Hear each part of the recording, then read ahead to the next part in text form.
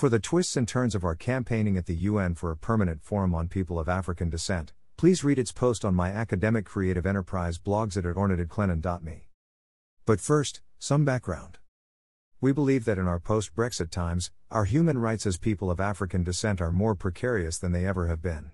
For example, our race discrimination laws have been watered down in our current Equality Act, but even more worrying, the Equality Act itself will be further weakened when we adopt a British Bill of Rights, scrapping the current Human Rights Act. The current administration has been promising this since 2015, and it would appear that their wishes might eventually be granted. Where will this leave us? Right now, we already have a job ahead of us obtaining justice under our current legal framework. Where will we go when our legal address becomes ever more restricted?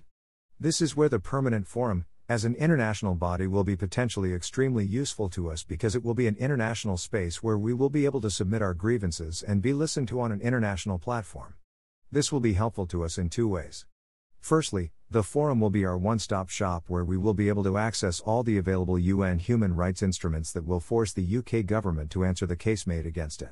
Although significant in itself, the second way that the forum will be able to help us is by using the evidence submitted to it as the basis to mount strategic litigation cases with international human rights lawyers, who will be able to amplify any UN inquiry with court cases brought in the UK and beyond.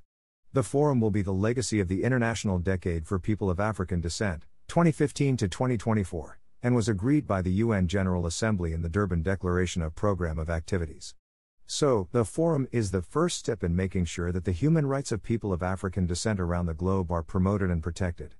With this in mind, we are also campaigning for the forum to be able to elaborate on current UN human rights declarations from a specifically African diaspora perspective.